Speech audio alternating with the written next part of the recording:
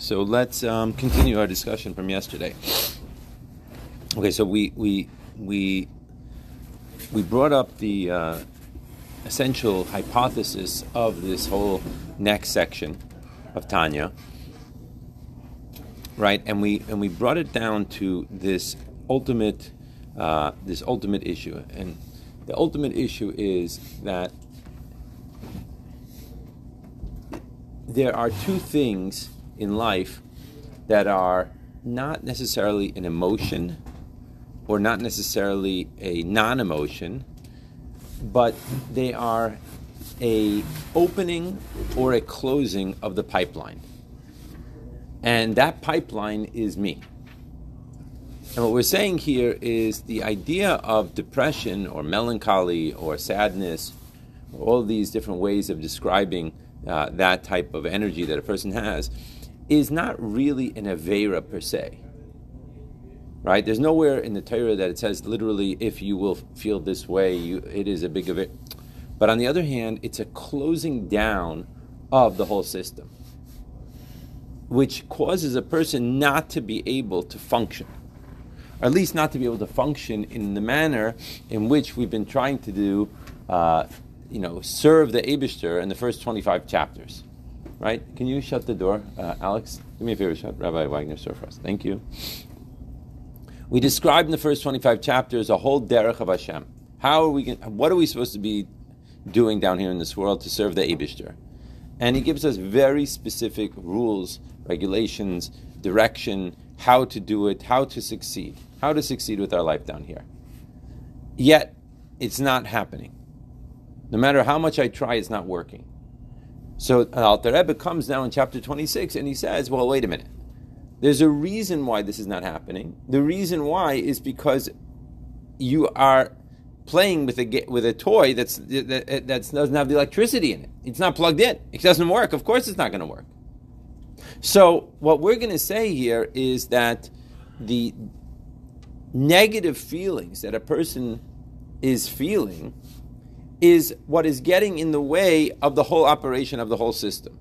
Because it's not allowing him to perform. It's just not allowing him to succeed. It's impossible to succeed that way. Masha Enkin, the idea of Simcha, right, is the opposite of that. The idea of Simcha is an opening up of the pipeline, of the vessels, to enable the juice to flow, so to speak. When the juice is flowing, then you have the potential to be able to serve the Eibishter in all the different manners that the Alter Rebbe describes in the first 25 chapters. Now, we said yesterday, right, that the reason why this is happening is, he has a zrizus versus not a zrizus, an alacrity versus not an alacrity. And we said, well, where does that whole thing come from? And what we described yesterday is that, if you want to just go back inside, let's just revisit this idea that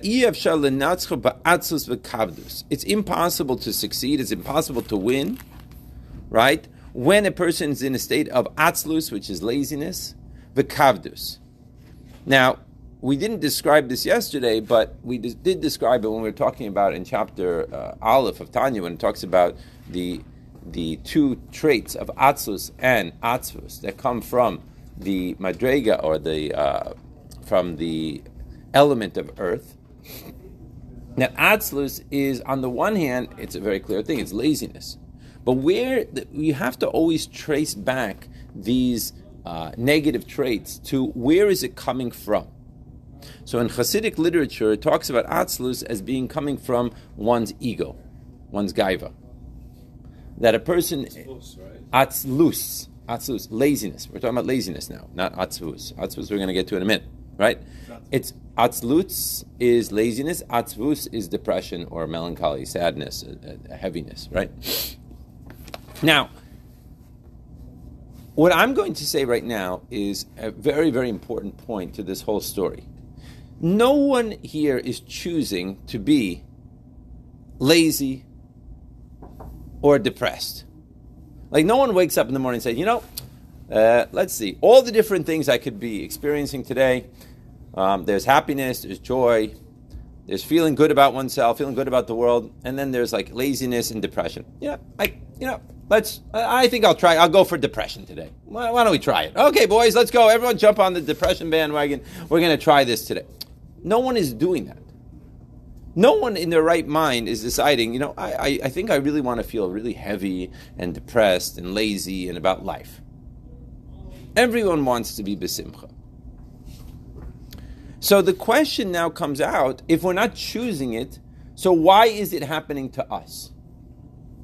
Is this the normal mode of operation of, let's say, 99% of the human beings in this world?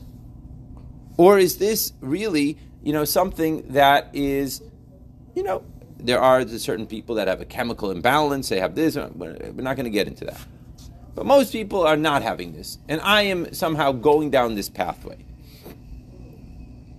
So what he's saying here is that really, when a person is in a state of atzlus, which is laziness, kavdus, heaviness, right? This is all coming from what we called before atzvus v'timtum alev. Atzvus is the depression, right? Which we're going to see as we go further, is what is known as the askufa, which is the threshold to all types of evil, basically. And timtum alev, which is this idea of a blockage. So what we're saying essentially, timtum means a blockage. It's verstoppt, as they say in Yiddish. It's blocked, right? So what we're saying essentially is that, in a sense, these are normal, I don't want to say traits, because it's not a trait per se. It's before you get to the level of a trait. It's like I said before, an opening of the pipeline or a closing of the pipeline. And what we need to somehow get across ourselves in this whole discussion, and we're only mamish in the beginning, we're only in the first 5 lines of this discussion, which is going to carry over the next 6 or 7 chapters, is the idea. Hold on, why is my house calling me? Hold on 1 second. I've been teaching this class for 25 years, so I do every, probably about 6 times in the past 25 years, so I feel like I have to answer if they're calling. Okay, so back to. We got to experience. Yeah, that's right. Oh, there you go. Anyway, what we're saying here, however, what I'm going to suggest here is that it's not no one is choosing to become depressed. No one is choosing to feel this heaviness and this laziness. This is the nefesh habahami playing games with us. However, what I am going to suggest is that there are certain things that the nefesh habahami is setting up within us, which is naturally causing us to get into this space. Okay? And if a person realizes that, then they can come along to the realization that they have to make a concerted effort to get out of that space. In other words, what we're saying here is that it's a very natural space to be in. This is not like, 1 in a million have this heavy energy that's going on. And, if you happen to be that guy, you probably did all these things wrong in your life and you have made a concerted effort to be in that state. That's not what the Alter Rebbe is saying at all. What the Alter Rebbe is saying clearly is that this is a very normal state of being. And we have to make a decision that we're going to, so to speak, I don't want to say it in a negative frame of mind, but what you could say is you have to fight against this battle. Because this is the battle that's taking place, whether you know it or you don't. And most of us are experiencing the symptoms of it in one way or another. Obviously, there are extreme expressions of the symptoms, and there are lesser extreme, expressions of the symptoms. But despite how it's coming across in you in particular, what the Alter Rebbe is saying here is that you and we all have to make a concerted effort to fight this battle. It's not something that it's just, it's not going to go away by itself. So now what he's saying is, where is this coming from? It's coming from this atzvus and timtum alev. Now, the Atzvus part we're going to focus on in chapters 26, 27, 28. The Timtum Alev part is we're going to focus on 29 and 30 in particular. But what we can say is that perhaps, and some mashpim want to say this, that the Atzvus is really coming from an aspect of the Timtum Alev. In that what? In that there is an edelkeit about us, which is the Nefesh Elokis, which is flying inside of us. And what we went to and we discussed yesterday, in yesterday's class, if you remember, we went back to chapter 12, and we went back to chapter 13, and what we said over there was that really, Mayach Shalit Alalev, the Nefesh Elokis is supposed to be winning. The Nefesh Elokis is supposed to be able to control our lives in a way that really we should be feeling ecstatic 24/7. And if I were to go around the room and I ask, most of us cannot say that we're feeling ecstatic 24/7. I mean, with the exception of Tanya, of course. But the rest of us, the rest of us are regular people, right? So the question is, what exactly is happening here? And the answer is, like we say here, that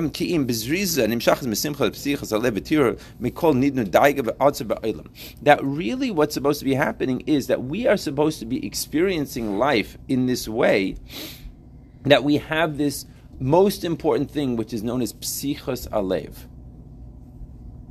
Psichos alev means what? Why is this so relevant? Because the idea is that we have ideas that are coming down from our brain. And like we talked about yesterday, the objective of all Hasidus is the midos, not the intellect. The midos. The midos are the mensch. The midos are the mensch. The person is defined by his midos. That's what makes him tick. And the problem comes around when the brain is sending down the information. For example, we're learning the Hasidus. We're learning about what the point of life is. We're learning about God. We're learning about the Nefesh Elokis. We're learning about what we're supposed to be doing here in this world. Dir b'tachtainim, yichud seiv v'mali, all the things that we're learning. And gate nisht. It's not going. The question is, why isn't it going? Right? We know we were set up this way. And the answer is because the lave is not open. The lave is not in a state of openness. So you could be sending as many things as possible, but if there's a rock in the way, the water is just not going to get in. It doesn't matter how much you're going to put in the way. Are you following what I'm saying here? So I think the key point, the key take-home of what I would call the hypothesis of these 7 or 8 chapters, depending on how you want to divide it up, is really recognizing first and foremost that this is an avoida. Being besimcha is an avoida. And maybe the most important avoida that you could possibly tackle in your life. Because it is the only way that you could really succeed in life. That's what the Alter Rebbe is essentially saying here. All these 25 chapters that we just spent, for a person who's sitting and learning Tanya in a real way, he could spend years on the first 25 chapters. And he spends years trying to implement the first 25 chapters. That goes without saying. It's a lifetime.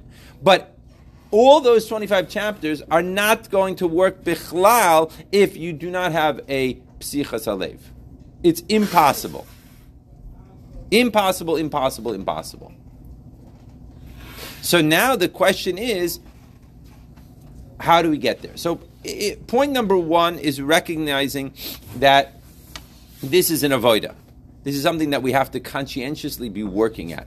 And maybe even more importantly than conscientiously working at, recognizing what is happening within us. Being able to sort of, in a certain way, and this is what we talked about a little bit yesterday, is recognizing who is running the show inside of me. Where are those thoughts coming from that are saying, go do this, or go and do that, or I don't feel like doing this, or I don't feel like doing that, or, I just want to go to sleep, or I don't want to wake up in the morning, or whatever it is. The first step in this whole process is a recognition of who is talking inside of me, and who is running the show inside of me. The second point that I would say, and I would suggest, is to recognize that naturally it's supposed to work.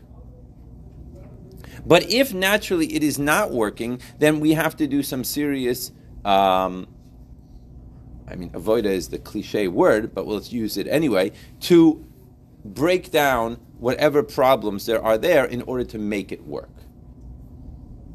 Okay, that's basically what we're coming to. And to recognize that, like he said, and we talked about yesterday, the difference between tahara and tuma is the difference between life and death. And clearly, this idea of atzlus and kavdus and atzvus and timtu balev is a state of tuma, a state of death. And the opposite of it is life. The state of psichas alev and simcha and zrizus and all those things that we say are the opposite, that is a manifestation of life. And that's where our goal is. That's our aim. Okay? So that is the beginning of this story. I know that we're focusing a lot on these first 5 or 6 lines, but I think it's really important to get it through because I think there are a lot of misconceptions that we all are walking around with that we have to sort of, at least point out to ourselves what our misconceptions are. And I think that we have to spend a little bit of time being misbainin in ourselves and recognize in ourselves, like, what is going on with ourselves. Who's running the show? Where am I holding? What's going on? What is really causing me to feel this way or that way? And to take a step back and, take a moment during davening, take a moment during Kriya Shema Shalamita, and, sort of see, is it really coming from, like he says here, that he's in such a state of tahara, mikol nidnu daiga, right? Like he says, v'atzu ba'olam, because he recognizes the emes of the Eibishter, and he recognizes the emes of his neshama and what he's doing here in this world. Okay? That's I felt like that was missing from yesterday's shir, and I think that it was important to bring that out. So before we read any further, that's really, you have to nail that down, because the objective of the shir is really not an intellectual research project into these chapters, but I feel like it's very much a life-changing process that I'm hoping that we're all going to, sort of go through over the next few weeks as we're learning them.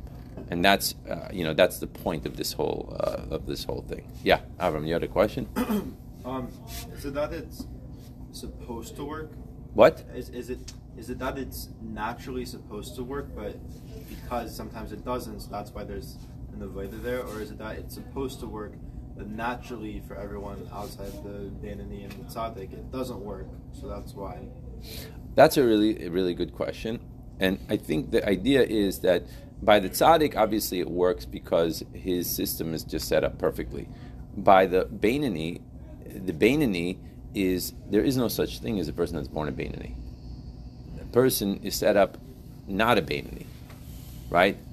Kitzadik, right, like we say. Because his inside is looking the same exact as the Rasha.